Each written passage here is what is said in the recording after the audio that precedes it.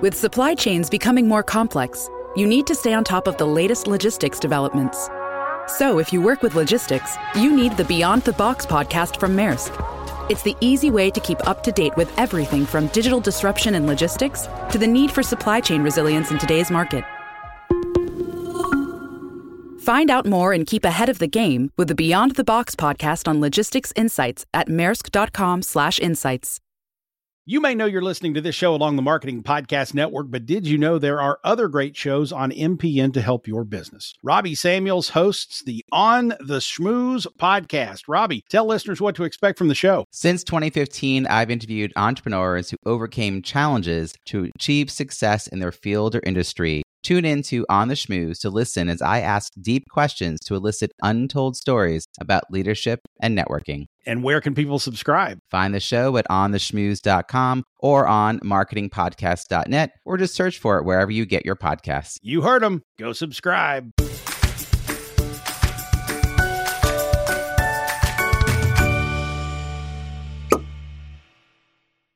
Elizabeth George is the New York Times and internationally best-selling author of 20 British crime novels featuring Detective Inspector Thomas Linley and his unconventional partner, Detective Sergeant Barbara Havers. Her crime novels have been translated into 30 languages and featured on television by the BBC.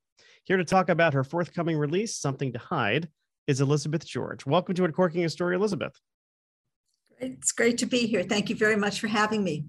You know, I always like to say that this is all about sort of the stories behind the stories. So what I'm curious about is, where does your story as a writer begin? Well, my story as a writer begins when I was 7 years old and discovered how much I loved writing the same kind of little stories that I found in the children's books in Mountain View Public Library.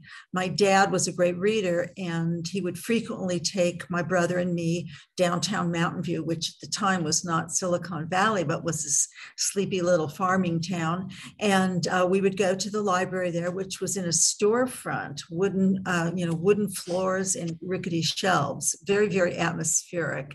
I always remember it because the librarian, who was a woman, had a mustache, and I was sort of fascinated with looking at this woman with a mustache, but I was more fascinated by the books. And so my brother and I would each get a pile of children's books and take them home and read them really quickly. We would start reading in the car on the way home.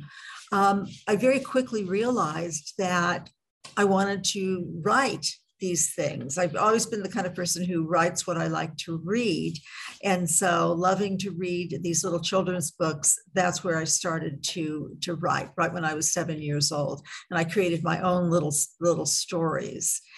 So that's how it began for me. And I have written all my life. I've generally had something in the works, whether it was a short story or a novel or an article or poetry. I've always written.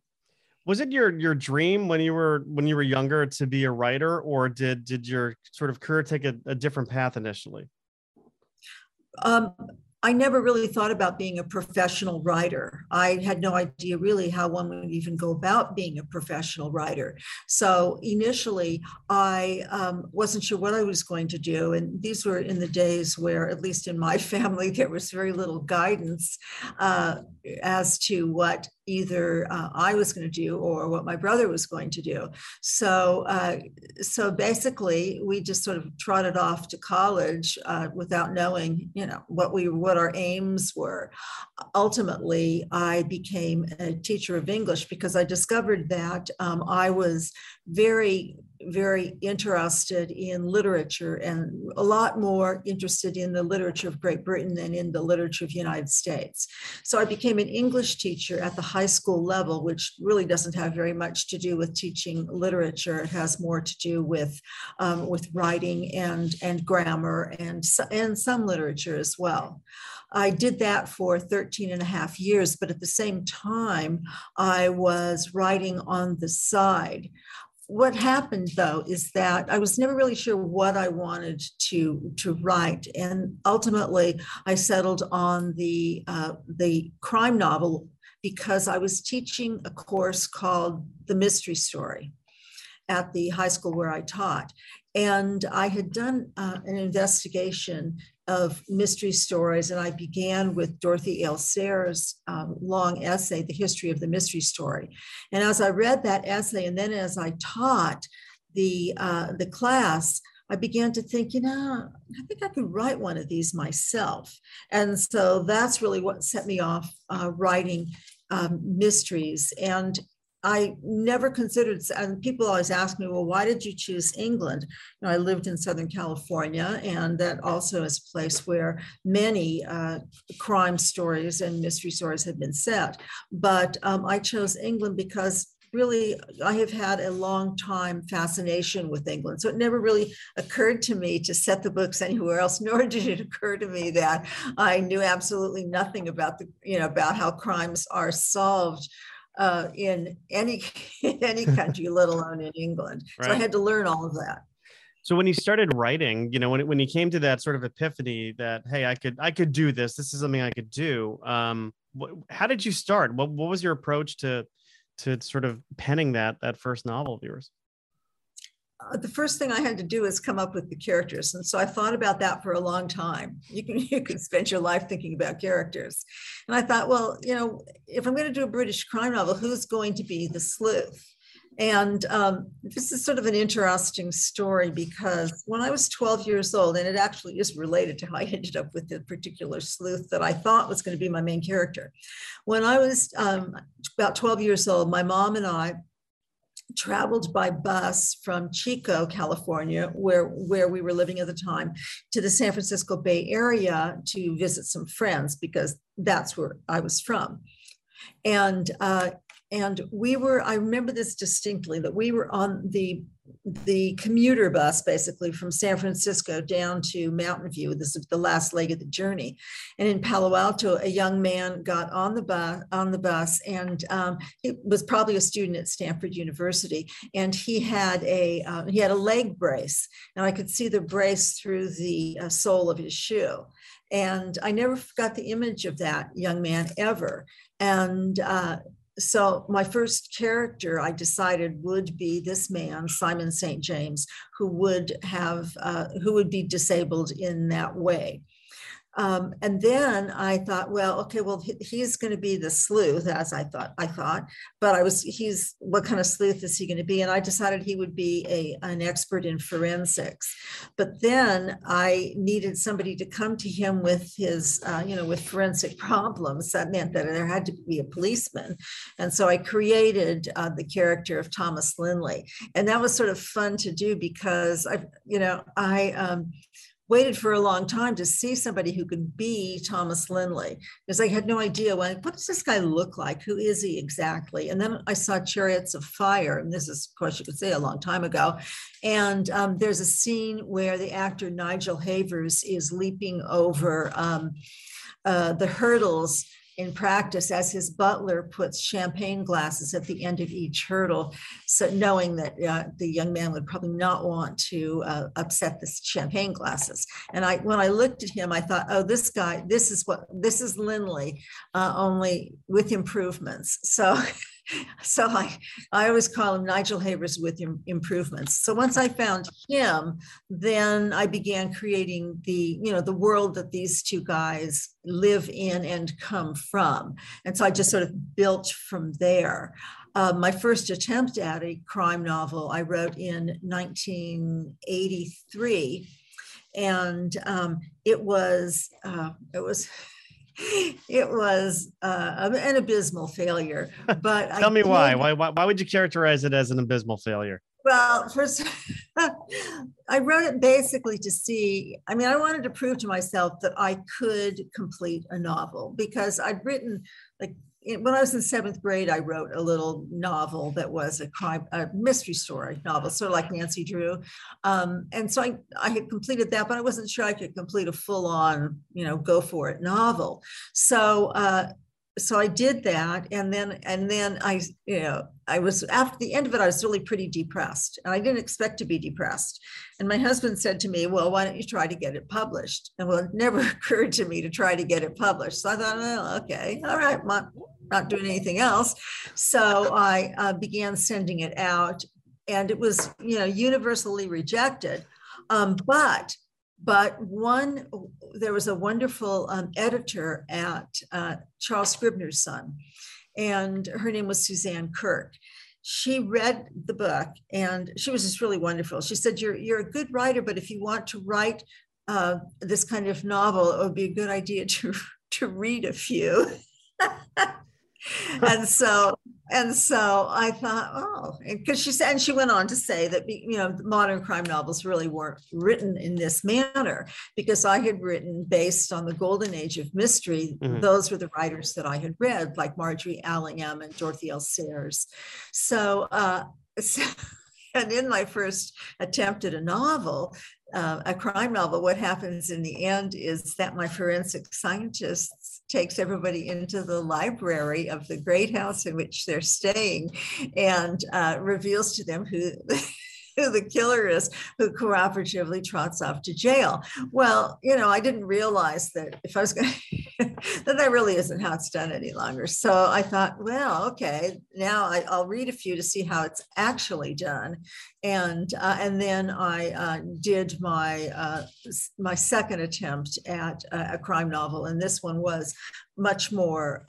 It was more realistic. I wouldn't say that it was brilliant, but it was definitely more realistic. So it's certainly not, but not an abysmal failure, because I mean, if you didn't have that experience, and if that editor didn't read that and give you that advice, you wouldn't have known how to pivot.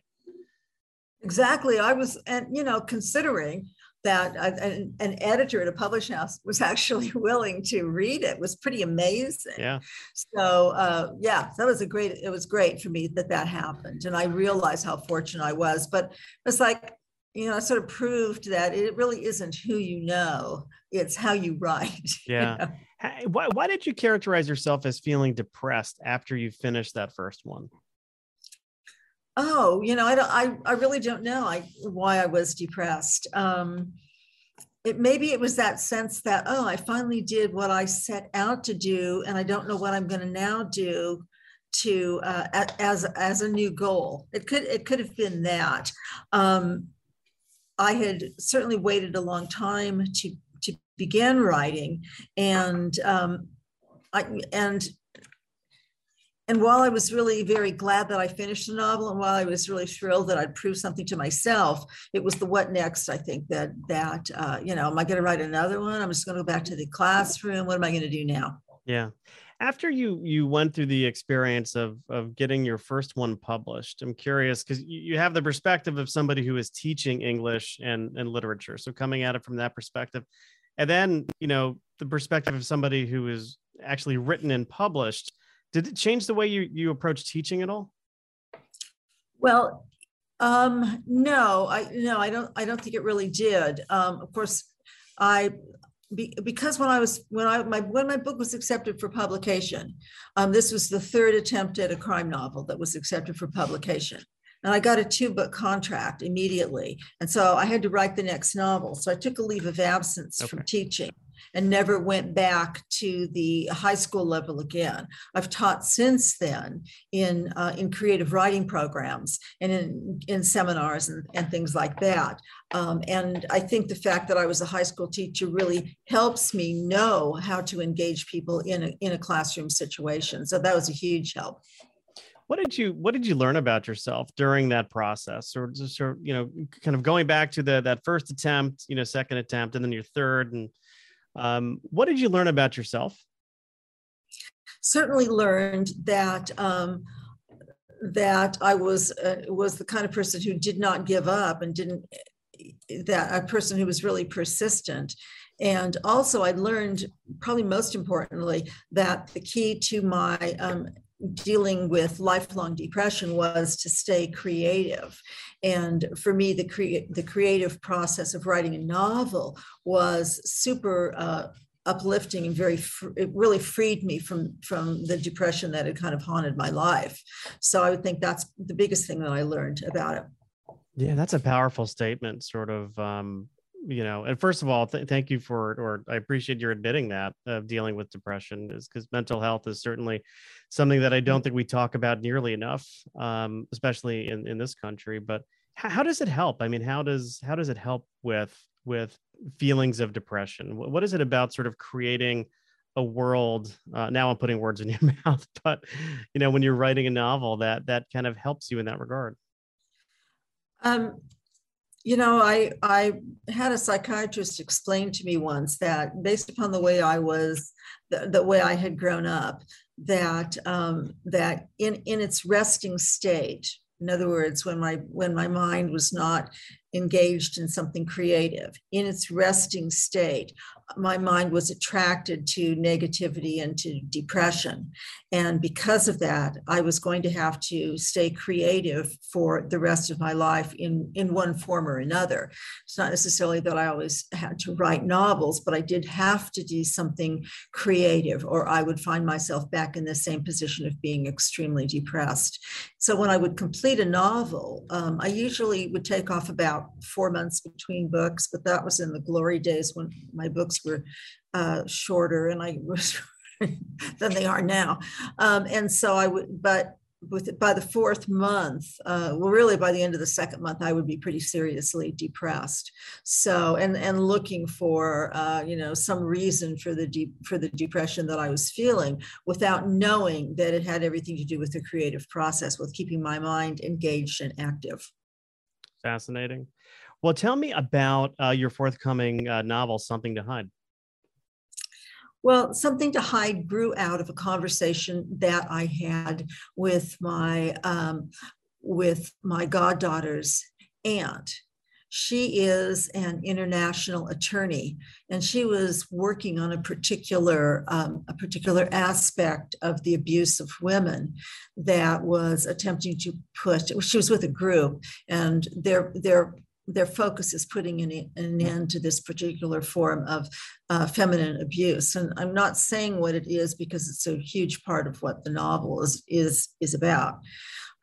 So as I talked to her about it, and she explained the extent of it, and she also explained the various elements that constitute this particular form of female abuse, I thought, oh, this would really be good. This would really be good for a novel. And that's, often the way I get ideas for a book is by talking to someone. And so I began exploring this topic through articles that I found, through listening to interviews with women that had been done, that were posted on the internet, through looking at films of people who were, attempting to put a stop to this, TED Talks, things like that. And that's how I began to gather the information about it.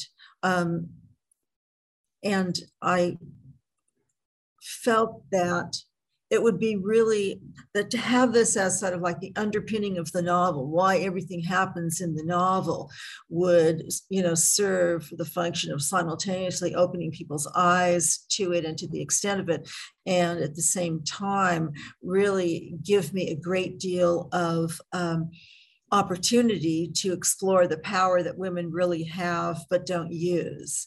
So it all kind of fit together that way. When did you start writing this one? Oh, this was a really tough book to write. I'm trying to remember. I can't even remember when I started it at this point, but I think it was 2018. And the difficulty for this that I had with this book has to do really with the chronology of events. It didn't have it to do with the crime itself, nor did it have anything to do with the investigation, but it had to do with this idea of what does the reader know and when does the reader know it. And so a lot, there's a backstory that exists before my detectives ever get involved in the case. And the backstory is really crucial so that the reader understands what leads up to the murder of this police detective. And at the same time, during the investigation, my investigators cannot learn something that the reader already knows because the reader's read these first 100 pages. So that made the chronology just unbelievably difficult. And I ended up doing 5 different drafts of the book before I was satisfied enough to send it to my editor. And that took a lot of time, and it took a lot of examining the order in which things are revealed to the reader and the way scenes display causality, one scene leading to another scene somewhere along the line. And oh my gosh, I had all kinds of documents that I was looking at, all kinds of flow charts that I was looking at, trying to figure out day by day what happened when, after I had written the first draft. Yeah, I mean, because the devil really is in the details in a story like that. Yeah. Definitely. I mean, the reader may figure out stuff. That's fine, but I don't want to hand it to them on the platter and then have them look at my detectives thinking, well, why can't you guys figure this out? I figured it out. Right. You definitely, you don't want to have it so that they see it coming. Maybe that they know something's out there, but that's one way to let down. Certainly let down readers. I'm curious. You mentioned the name Nancy Drew earlier. Did you watch or have you heard of Only Murders in the Building on Hulu? No, what's it called? It's called Only Murders in the Building. It stars Steve Martin and Martin Short, as well as Selena Gomez. No. So it's sort of this take on true crime podcasts, and it sort of kind of is a parody of a true crime podcast. And but Nancy Drew, I mean, there's one character who grew up kind of reading Nancy Drew novels. I was just curious if you heard it, but if you haven't seen it, it's very, very funny. It's certainly time well spent watching it. But. And it's on Hulu, did you say? It is on Hulu. Yeah, it's a Hulu original. Okay. Well, it sounds really fun. So I'll have to check. I will check it out. Yeah, and the great cameos in there. Nathan Lane shows up for a bit, and Tina Fey, who I always enjoy seeing on screen. Mm-hmm. Well, I have some questions for you that I ask all of my guests, and I call it the hot seat. 7 questions, and I don't want you to overthink them. Just kind of use your gut as we kind of go through these. And the first one is, how do you feel when you're staring at a blank piece of paper or a blank screen?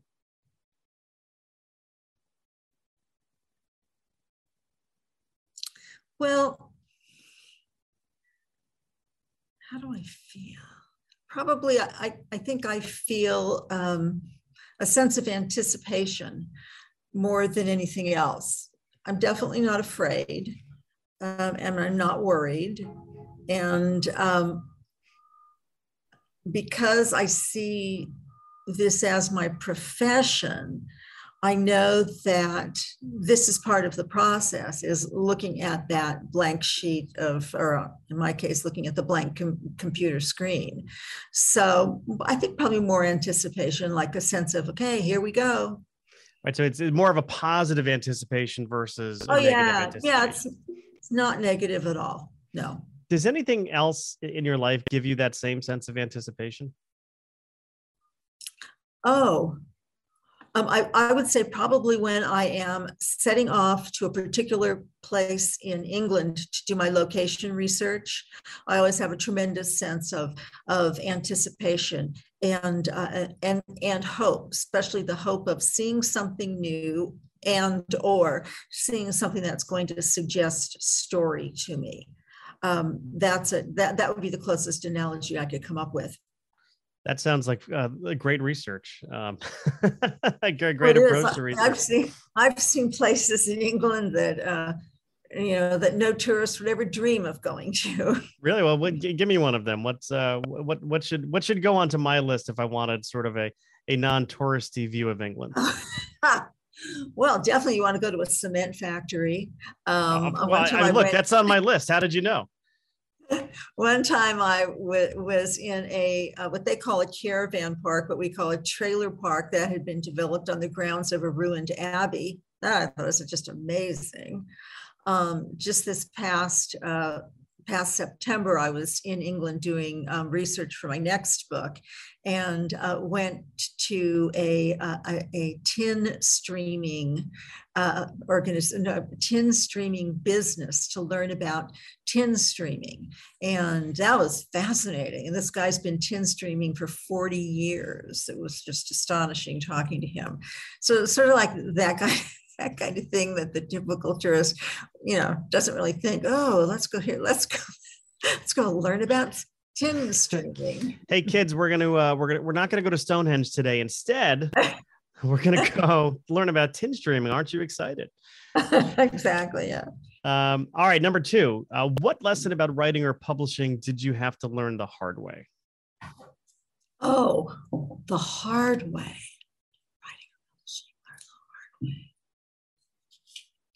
I never really had any big expectations. I think I don't even call it the hard way. Maybe that what I had to learn was that building an audience takes time, and building a readership takes time, and it takes more time than you think it's going to take. Although. Yeah, and I've built up a readership over time, but I was not out of the gate, bestseller, et cetera, et cetera. No, nothing like that. Yeah. So I would think everything takes time. How do you nurture that audience? I'm sorry, could you repeat that? Yeah. How do you nurture that audience? I mean, once you build up that audience, and I understand it takes time, how do you nurture them?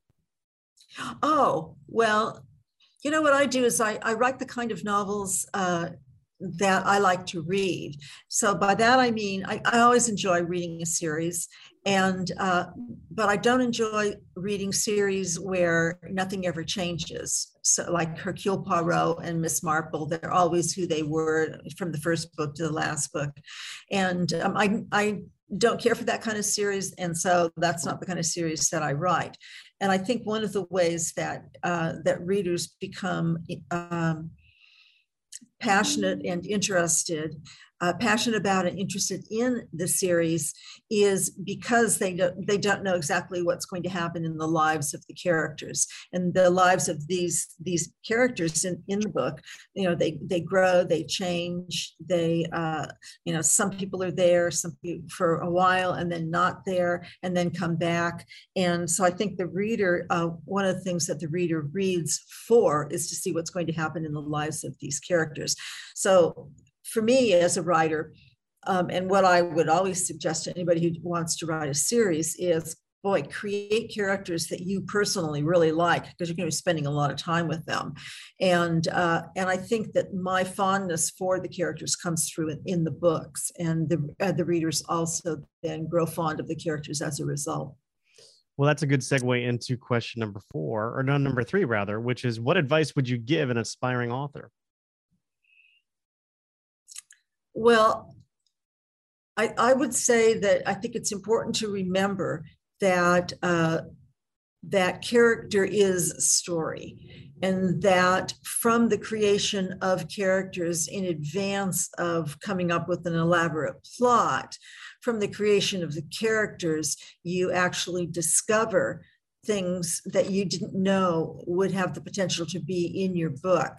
You discover usually the theme of the book, but the characters are going to tell you who they are, and you simply have to be attuned to them enough to listen when they're telling you. So that is, I think, the main thing I would encourage people to do is to develop their characters and give a lot of time to that development of characters. Yeah.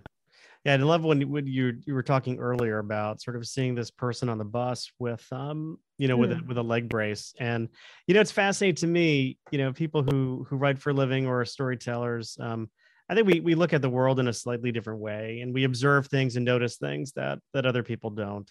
And that's true for a lot of the comedians I talk to as well. But, I'm curious if you had to give somebody advice on finding characters or developing characters, what would you tell them? I would tell them to begin by jotting down a list of the things that they would really want to know about any character.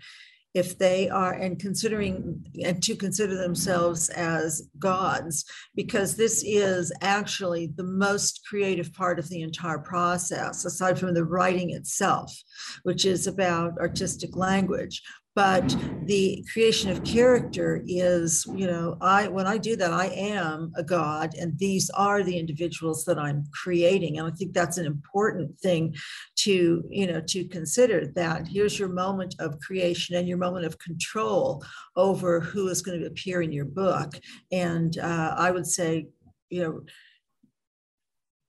create in advance of all that a list of what you want to know. So I work off a list that I've had for a really long time, and I call it my character prompt sheet. And it's just a list of qualities or pieces of personal history that drive my character, my individual character. Yeah. Yeah, certainly not a process to be taken lightly when you are, putting yourself in the mindset of a god and creating a world and creating people. Yeah, and I think that's what's really important, is to remember that you're creating a world. I like it I like characters to determine the action. People have said to me, and I'm sure you've heard this too, my characters aren't doing what I want them to do. Well, yeah, that's because you're trying to manipulate your characters through a plot that you've devised for them. But if you put that away and know the end point that you're trying to reach, for example, in a crime novel, the end point has to be the revelation of who the killer is. So that's the through line, and everything else is cream, basically. And that everything else is what's going to make the story feel real. So you have a number of sort of accomplishments behind you, and certainly future ones ahead of you. I'm curious, how do you celebrate your success? Oh, gosh.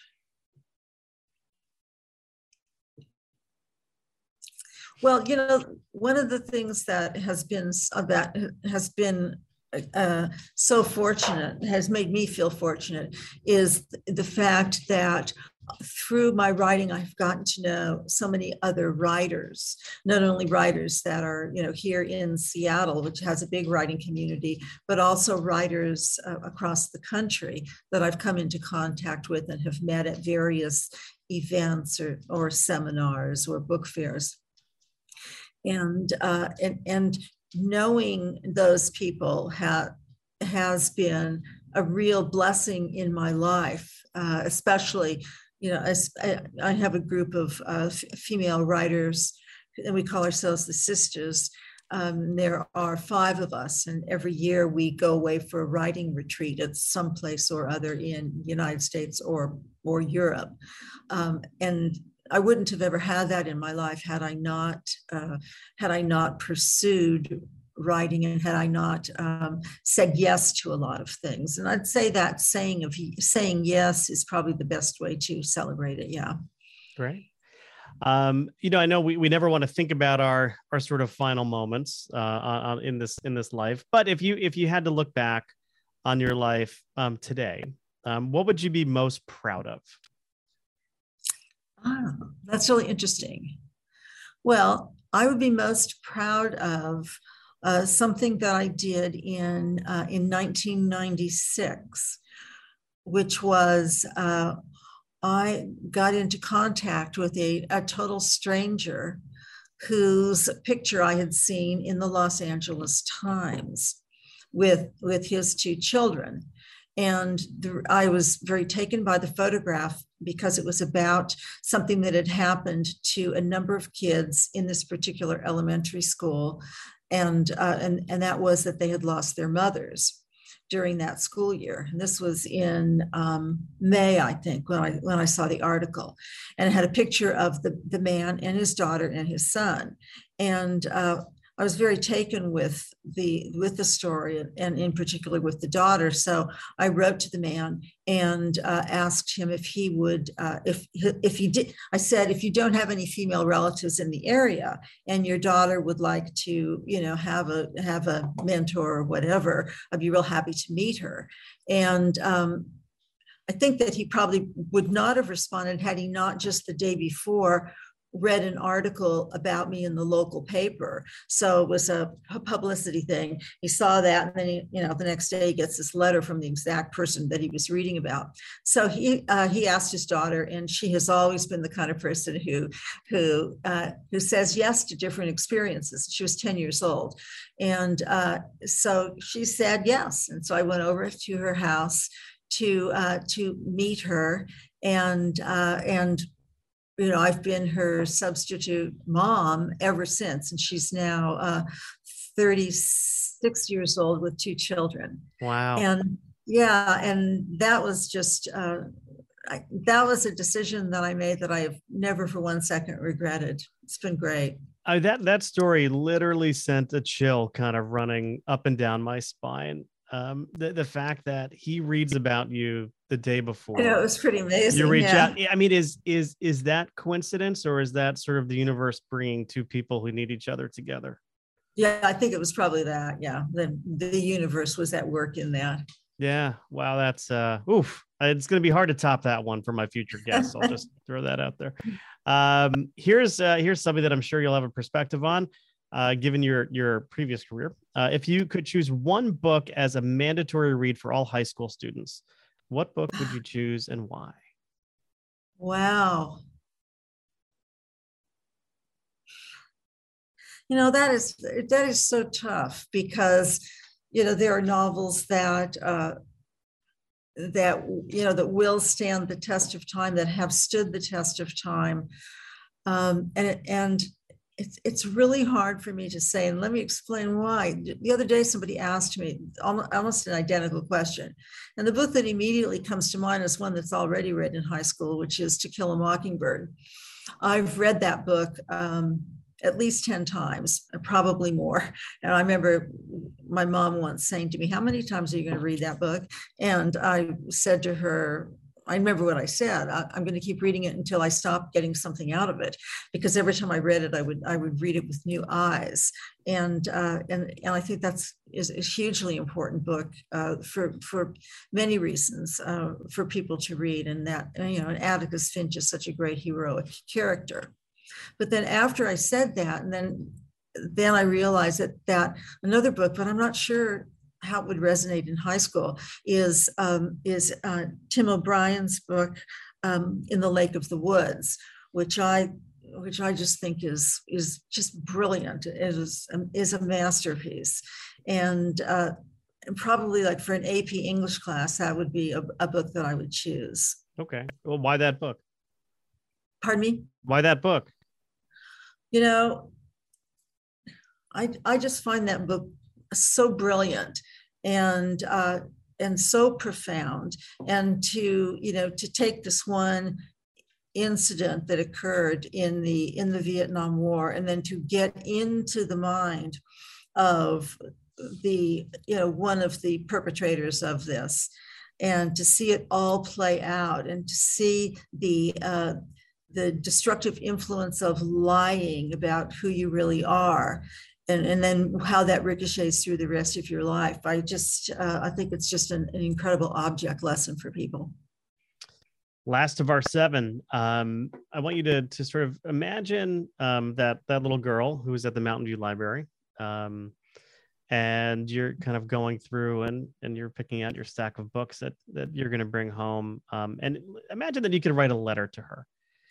What words of advice would you tell her? What would you share with her?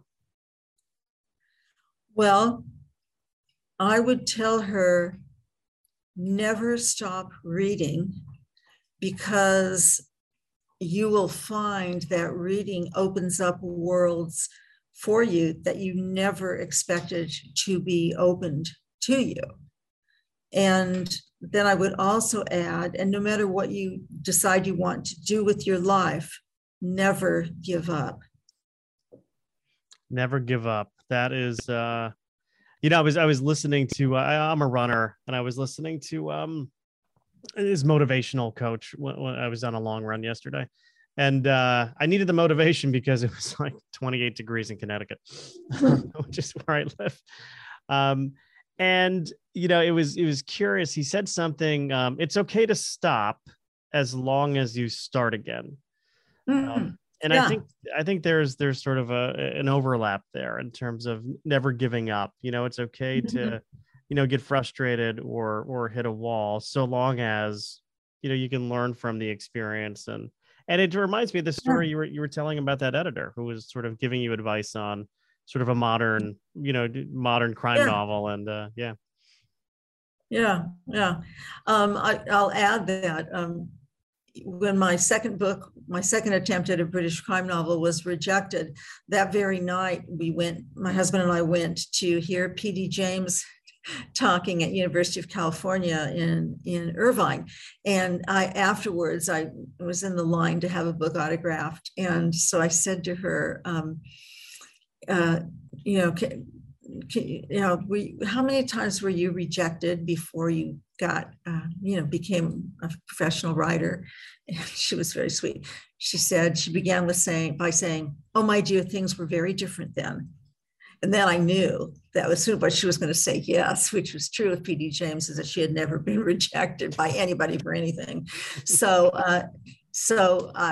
Which is basically what she said. But she added something really wonderful.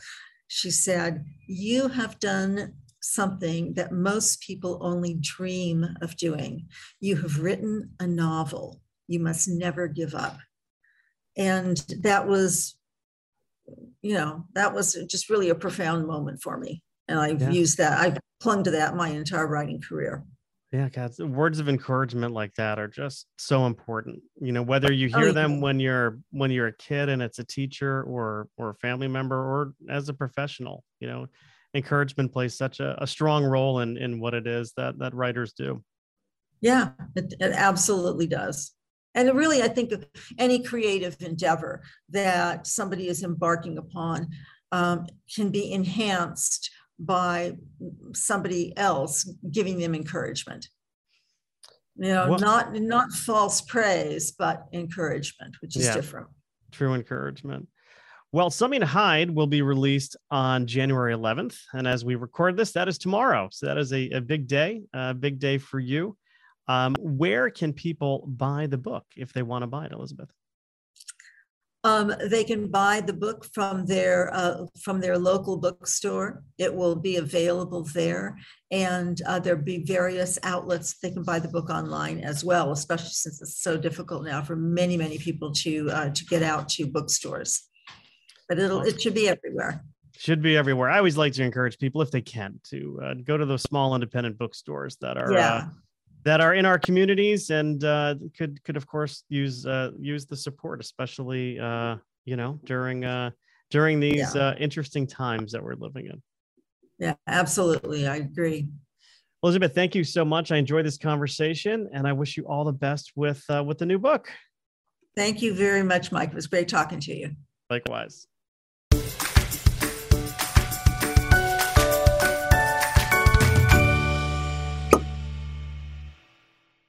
You may know you're listening to this show along the Marketing Podcast Network, but did you know there are other great shows on MPN to help your business? Christy Heiler hosts a fantastic podcast called Own It. Christy, tell us more about the show. Own It is all about celebrating women and non-binary advertising agency owners. We talk about buying out of the Boys Club of Advertising because less than 1% of ad agencies are owned by women. And where can people subscribe? You can find the podcast at untilyouownit.com. We're also on the Marketing Podcast Network at marketingpodcast.net. And of course, you can subscribe wherever you get your podcasts. You heard her. Go subscribe.